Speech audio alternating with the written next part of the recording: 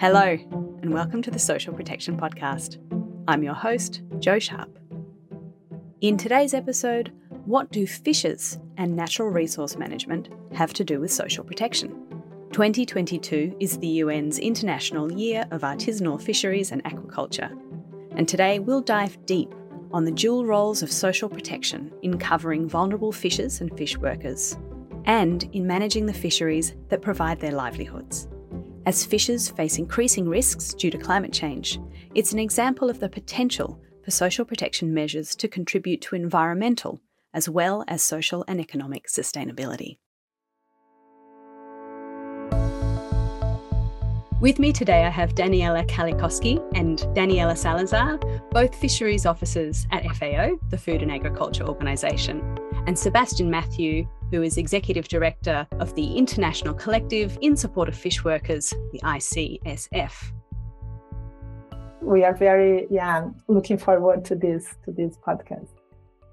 Yeah, thank you, Jo. Really appreciate putting this talk together. Sebastian, can I start with you? What challenges do informal workers in the fisheries and aquaculture sectors face? What are the vulnerabilities that are particular to this sector?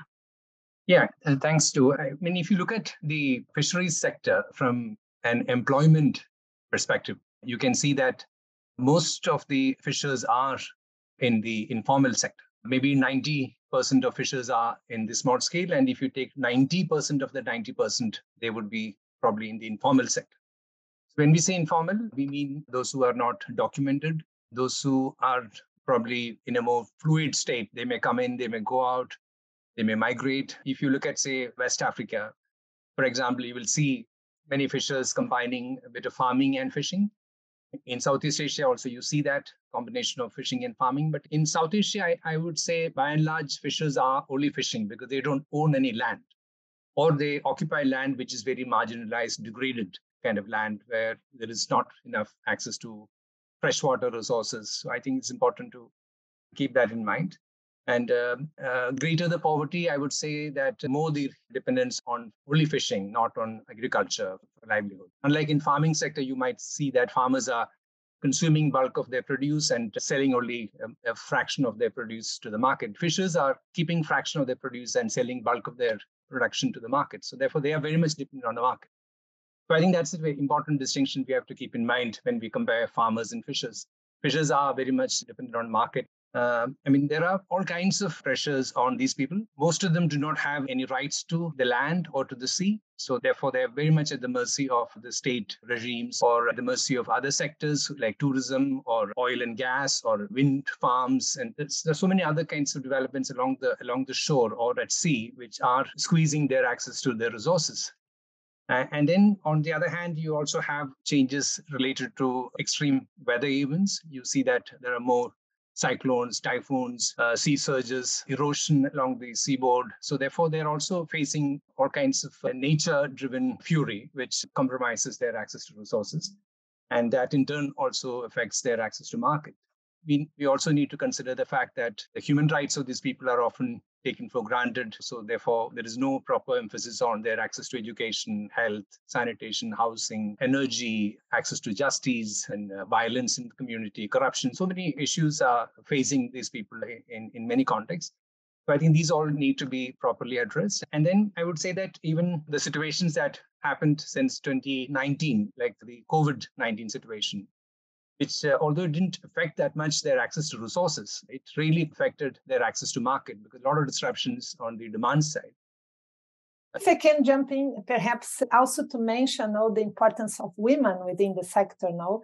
And in fact, I think most of the women take part of, they represent almost half of the population involved in fisheries, and they are quite invisible. No, they are in many cases actually involved in the post-harvest sector, in processing the fish, selling the fish. So that is also a very important, I think, note in terms of advocacy, of the importance of the gender issue within the fishery sector.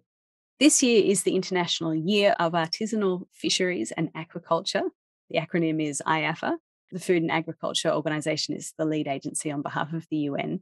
So I'd like to turn to Daniela to get a bit of a sense of how social protection fits in with the actions outlined for this international year. Many thanks, Joanne. So social protection is one of the pillars of the IAFA 2022. And in fact, one of the chapters of the voluntary guidelines for securing small-scale fisheries in the context of food security and poverty eradication, or the SSF guidelines in short, which actually calls for social development, employment, and decent work of small-scale fishing communities so they can enjoy their human rights, as Sebastian has mentioned before, including the right to the adequate access to social protection. So the overall expected outcomes of the IAFA would fall into basically 4 categories. One of them being the importance of raising awareness of the importance of social protection in terms of the expansion of social protection into the sector, either being access to the universal social protection schemes or access to sectoral social protection for food security, poverty reduction, and sustainability of fisheries.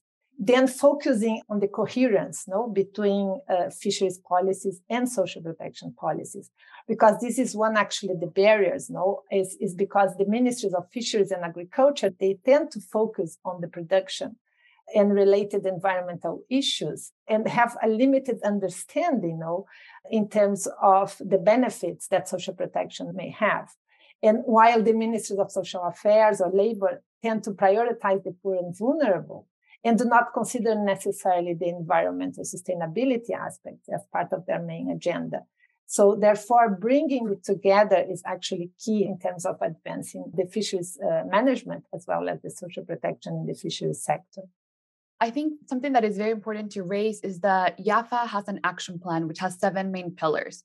So we're talking about environmental sustainability, economic sustainability, social sustainability, governance, gender equality and equity, food security and nutrition, and resilience. And I think what's really important is that when we talk about social protection can actually contribute to each and every single one of these pillars. So for instance, when we talk about the environmental sustainability pillar, right, we can use social protection programs like unemployment benefits to encourage compliance by targeting fishers during close seasons and helping them comply with that by addressing their roots such as poverty or food insecurity. We also see how social protection programs, for instance, can generate economic and productive inclusion of fishers, particularly of women, like Daniela was mentioning before. We've seen that social protection can empower women, can drift inter-household dynamics. We have a project with FAO on Colombia working with women in the post-harvest sector. These are what we call the platoneras. And we've seen that through capacity building and through helping them access markets through public procurement processes, there's evidence of how social protection can support, for instance, women in the post-harvest sector to utilize sustainably caught bycatch, to process it and use it for food security and nutrition purposes. This would not only generate a local income for them that otherwise could be discarded, but also it is reducing food loss and waste. And finally, with resilience, how do we help fishers with social protection better adapt and prepare for different shocks? So let's say, for instance, a typhoon is coming. How does that can trigger a benefit, a cash transfer, a shelter, something along those lines that help them better adapt? Great to hear some really concrete examples of how social protection could be contributing to some of these objectives. Speaking of examples, Daniela, the team at FAO has worked with IPCIG to look at Brazil's experience of extending social protection insurance to fishers to support sustainable natural resource management. Can you tell us a little bit about how that program worked and what the impacts have been? As you know, there are also a lot of myths around social protection, and then the building the evidence on the impact of social protection on the social aspects, on the local economy, on the sustainability of resources is really important. So together with IPCIG, FAO, and also the Secretary of Fisheries and Aquaculture in Brazil, we really looked at the first ever impact evaluation of the Brazilian Seguro Defeso, or the unemployment insurance for artisanal fishers program, which is one of the biggest programs in fisheries around the world. And this program really represents an important recognition that fishers, when prevented from fishing for conservation purposes, are compensated through cash for the income lost during the closed fishing season. So the results from the impact evaluation show how this type of social protection, when combined with fisheries management measures, has the potential to reach the dual goals of sustainability of fisheries, as well as the well-being of the fishing community. So for each month of the defeso, or the closed season, you have to be registered as a fisher in order to be able to receive this amount, which is the equivalent of a minimum wage. It was possible for us to assess the socioeconomic conditions of the beneficiaries and their families. So specifically, the longer the exposure of the program, the higher the percentage of children enrolled in school, and the lower percentage of adults, young adults that are simultaneously out of school and work. The results also show that the program allows the beneficiaries to improve the quality of their housing and preventing fishers from engaging in illegal fishing during the fishing closures. So we do have, for some of the sites that we looked at, we can infer that the Seguro Defeso is actually preventing IUU fishing, the illegal and unregulated fishing.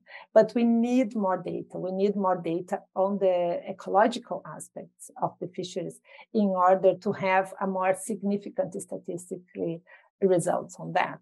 Sebastian, coming back to you, building on that example from Brazil, what other public policy strategies, social protection programs are other governments using to tackle the insecurity and risks associated with fisheries?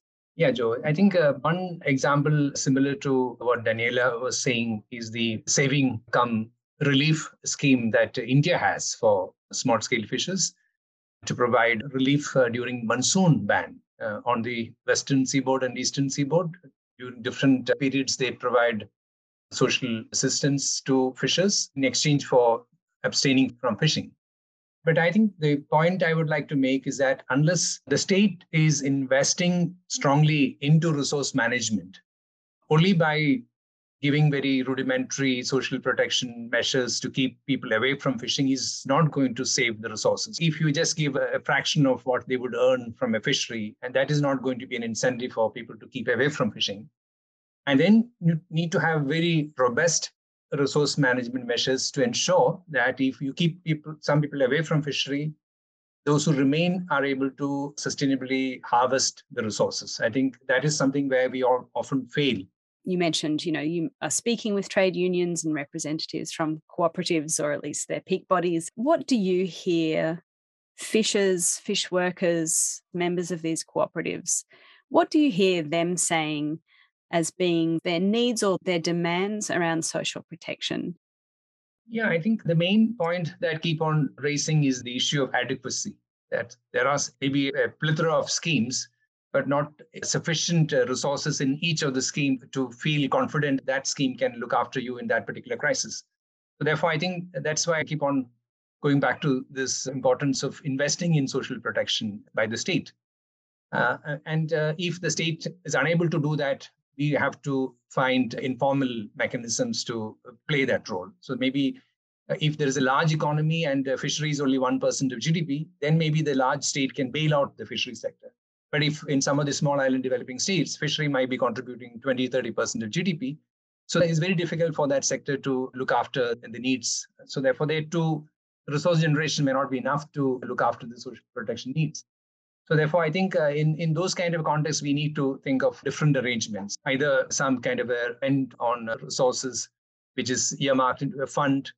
And some countries have a fishermen's welfare fund right now, which is created from state contribution. And in India, for example, it also benefits from the fines on fishers for illegal fishing. These are all ways of looking at it, but at least there is recognition of the fact that we need to talk about social protection, because there are more accidents happening at sea because of climate change, and increasingly fishermen and people on the coast, especially women, are realizing the importance of having some social protection measures. It's not like before when they took it for granted. So I think, therefore, we can maybe think of a new designs as well for beefing up contribution to social protection and community participation in these kind of schemes. I think from a long-term point of view, investing in resource management itself is to ensure that social protection mechanism and regimes are not collapsing, because we need to protect those regimes. We cannot suddenly increase the load on social protection machinery mechanism to bail out a situation which they don't have the resources to spend on. So I think, therefore, it needs a far more a coherent approach from different players to ensure that social protection for this sector is beneficial. Thank you. Some really great points there. Daniela Salazar, we've been talking about the social impacts and the need to protect and support and promote the lives and livelihoods of people working in this sector. Of course, as part of the reason we want to do that is to help manage the environmental impacts, to also contribute to the SDG around life under the sea. Is there much evidence to date that these kinds of social measures do translate into environmental or sustainability outcomes? Sure. Thanks for your question. I think the evidence at the moment is a bit inconclusive, but not because of negative impacts, but rather because of extreme data gaps limitations. So we see a data gap in terms of socioeconomic data for the fishery sector, as well as on fish stocks. So for instance, when we were working with IPCIG to evaluate the unemployment benefit of fishers, we saw that it does have in some pilot sites the potential to encourage compliance with the program, with the unemployment benefit. However, when we tried to do a more in-depth evaluation of the impact on the resources, the data limitations were really prohibiting to have a, let's say, more concrete data. I think Sebastian can also attest to this. Social protection measures do have an impact on the sustainability of their resources. They do have an impact on ensuring compliance. And overall, if you have that assurance of compliance, you do see an impact on the resource. My point is that if it is a poverty-driven fishing pressure, maybe social protection can prevent that from exacerbating influence on the resources.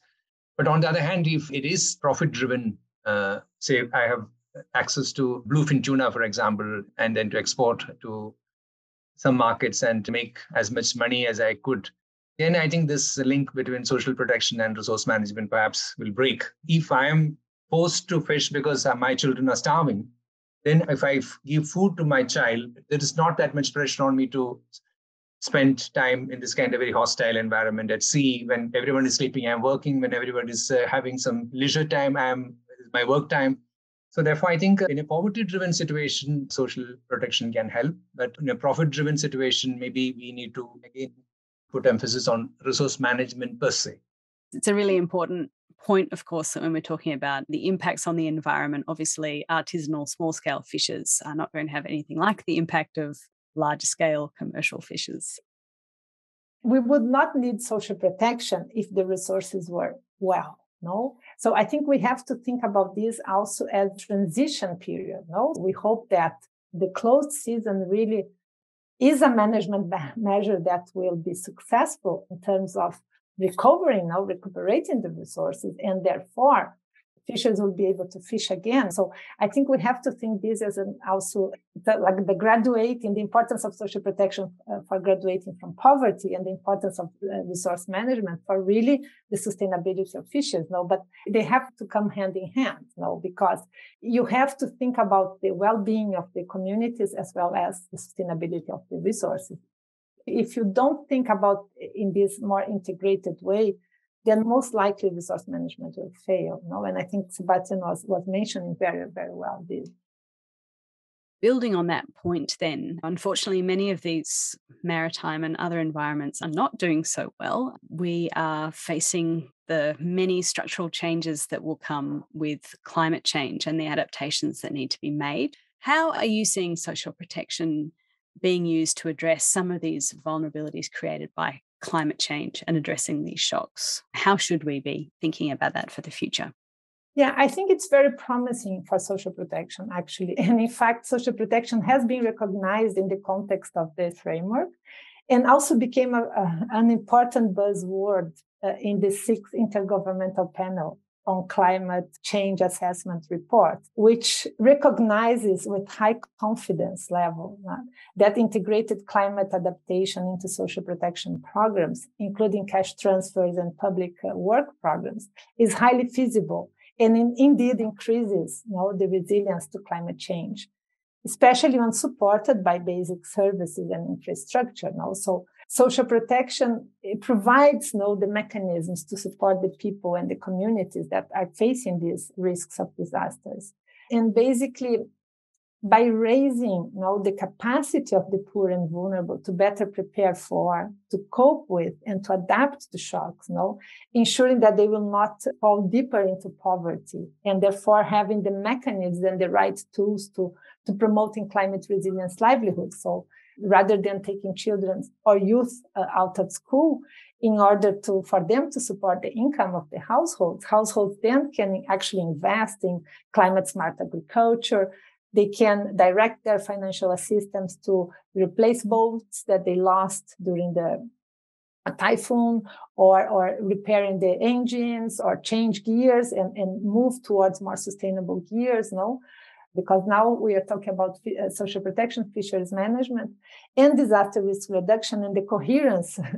So, for example, if natural disasters occur, if you have a unified registry system, this can inform governments in terms of which people or communities are the poor and vulnerable, which ones should be targeted. And this could lead to a more efficient action plan that would then trigger more anticipatory action that will better reach the poor and vulnerable.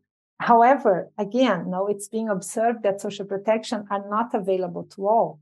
There is an estimate that 4 billion people do not have access to any type of social protection. And if it comes to fisheries and aquaculture sector, data is still scarce. So we do have some studies, FAO conducted some studies, for instance, in the Caribbean, showing that Caribbean fisheries sector, only 3% of vessels are insured. 17% of fishers have access to health care insurance, and 20% have life insurance. And again, fishery is one of the most dangerous occupations in the world. So I think really social protection has the capacity to change some of these figures. But again, we need to invest in social protection. Yeah, no, I also would like to draw attention to the fact that the natural calamities are not just sporadic, it's very frequent. We are still in the mindset that this happens once a year, once in 5 years. No, it's happening almost every week. So therefore, we need to change the mindset of the administration to think of this as not something which happens in a sporadic manner. It happens on regular fashion. Unprecedented type of urgency is required. I think that is something which is missing. And I feel that, if some kind of a training program that FAO, ILO, World Bank can give to national administrations to think, in a more coherent manner. They are sitting to finance ministry, sitting with fisheries, with a social protection department or labor department. I think then when they try to exchange, this dialogue can help. And that maybe FAO and ILO and World Bank can facilitate this kind of a dialogue and training program. I feel that very important to the governance part of each country needs a thorough shake-up, because they're still in silos, and they need to be shaken up so that they see that the threats that they are seeing today are unprecedented. Because we have reached the end of development phase of fisheries. If you read the Sophia report, it's very clear that there aren't any resource to be exploited now. We have to manage what we have today.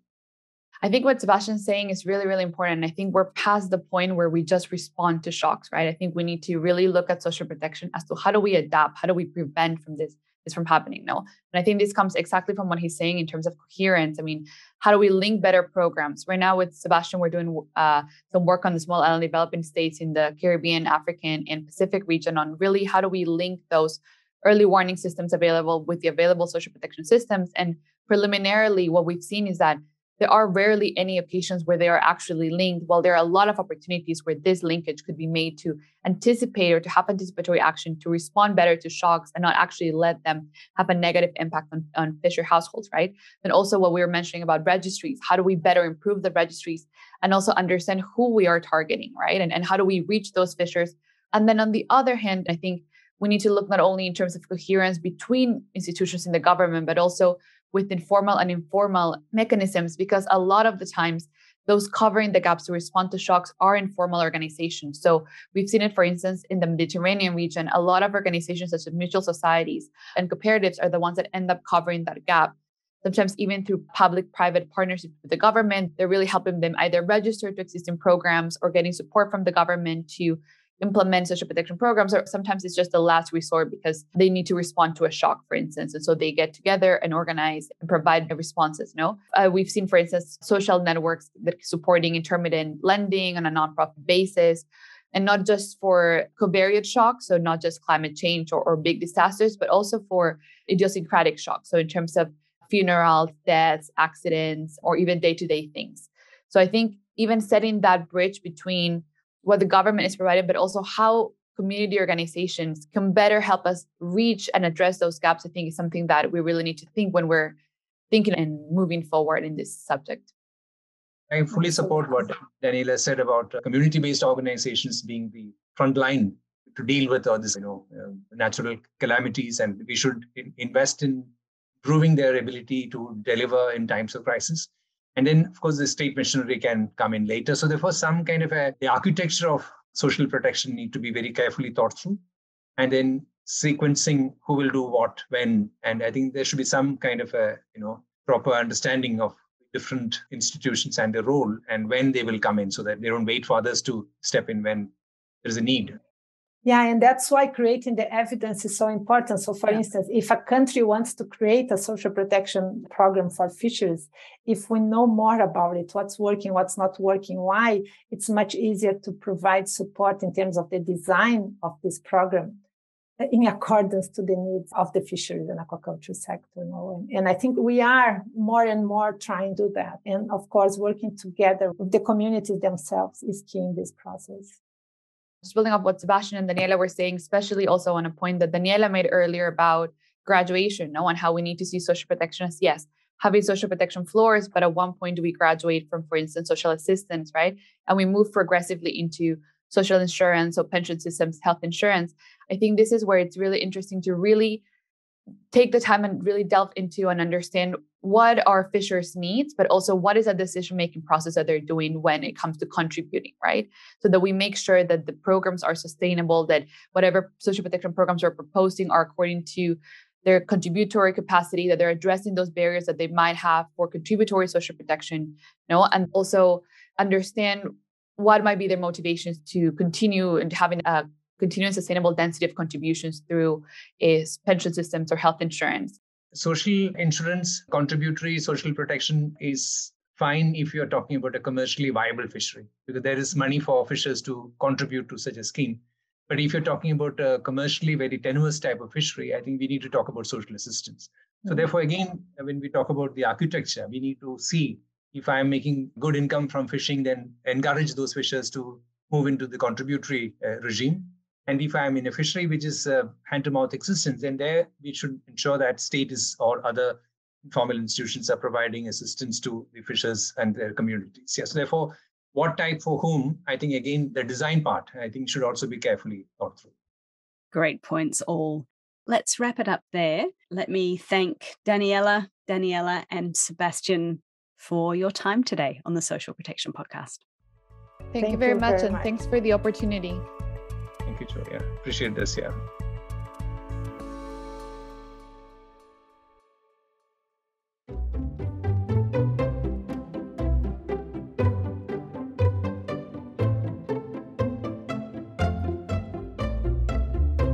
With me for Quick Wins today, I have Fabio Veras, Research Coordinator at the International Policy Centre for Inclusive Growth.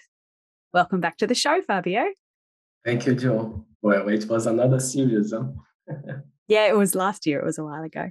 So in the interview we just heard, our guest touched briefly on a Brazilian program called Seguro Defeso, which is a social insurance, unemployment insurance program, which is being used to help with natural resource and fisheries management in Brazil. And as Daniela mentioned, IPCIG led that impact evaluation. For those who don't know, IPCIG is a research centre and global forum based in Brazil and established to produce and share research, policy recommendations and best practice among developing countries. And it is also home to socialprotection.org. As it happens, this month, IPCIG is celebrating its 18th birthday. So that's 18 years of research and analysis on social protection and related issues across the global south. Fabio, what have been the highlights for you during that period? I think there are three highlights that I would say that have marked the IPCIG reputation. So in the very beginning of the center, when we're still in the International Poverty Center, back in 2005, 2006, and 2007. Together with my colleagues from IPEA, the Institute for Applied Economic Research in Brazil, we did a comparative study looking at the impact of the conditional cash transfers that were spreading over Latin America, like Bolsa Família in Brazil, Famílias em Acción in Colombia, Chile Solidário in Chile, and of course the well-known Progressa Oportunidades Prospera, at the time it was Oportunidades in Mexico. And we did analyze how these programs were impacting inequality. And we found very impressive impacts for the four of them, actually. But what's very influential is that Brazil's conditional cash transfer has a very different targeting mechanism compared to the other programs that use the proxy means testing. So in Brazil, basically, it's means testing. So, and what we did show that the targeting, the quality of the targeting of Brazil's conditional cash transfer program was equal, even better than the ones that were using the proxy means testing. So there was no need to change into proxy means testing. And for other countries, it's made them to think that perhaps there is not like an only way of doing things. That was quite influential. The other thing that I was very happy to be involved with as an IPCIG project was a project that was supported by GIZ, and we did it in Paraguay. It was the impact evaluation of the pilot program of the Coporã, Paraguay's conditional cash transfer. At the time, it was quite small. Now it's a huge program in the country. So I'm very proud of that study. The result of this program also allowed us to do some advocacy during the transition in the government. So when the government changed, we did use these results, and we went to Paraguay to explain what we had found, what were also the challenges of the pitfalls of the program, not only the success and how they could be addressed. So we did support the country, and we did support different governments in going forward with that policy that was later on so important in the COVID-19 response in Paraguay. And finally, the third one that I would like to highlight was, I would say, a very challenging research that we did with UNICEF Yemen. It started in 2011 and it went until 2014. So it was a longitudinal study collecting data in very difficult situations with our local partners. And that data collection allowed us to offer, just before the Civil War, a very comprehensive overview of the living conditions of the Yemeni population with a particular focus on child.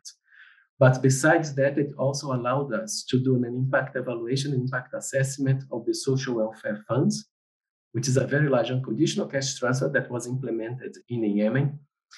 And again, beyond the impact that we showed of the program, it was very important, the policy process and the dialogue that the findings allowed us to establish with the government.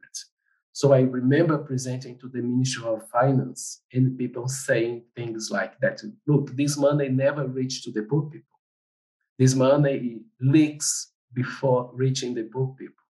And our data was collected at the household level.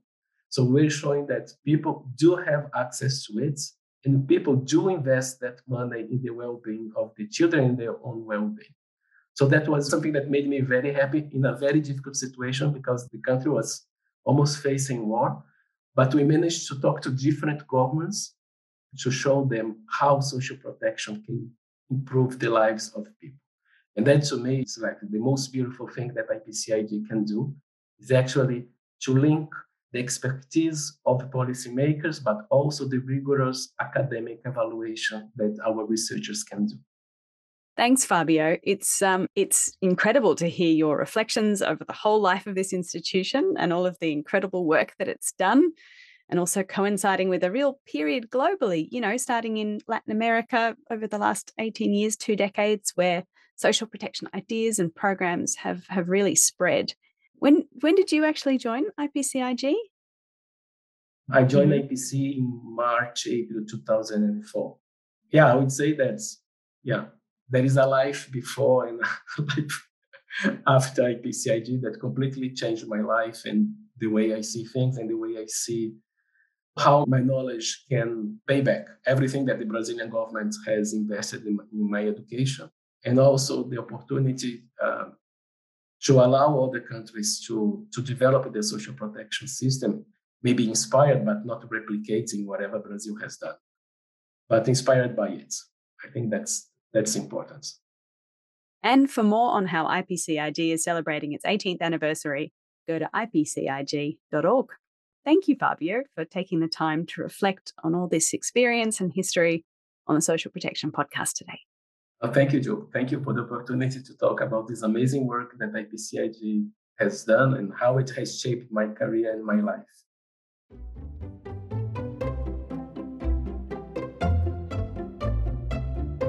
And thank you for joining me for the Social Protection Podcast.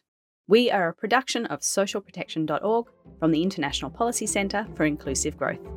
Follow us on Twitter at SP_Gateway and find us on Facebook, YouTube and LinkedIn. Subscribe to this podcast via your favourite podcast provider and leave a review. Back next month. See you then.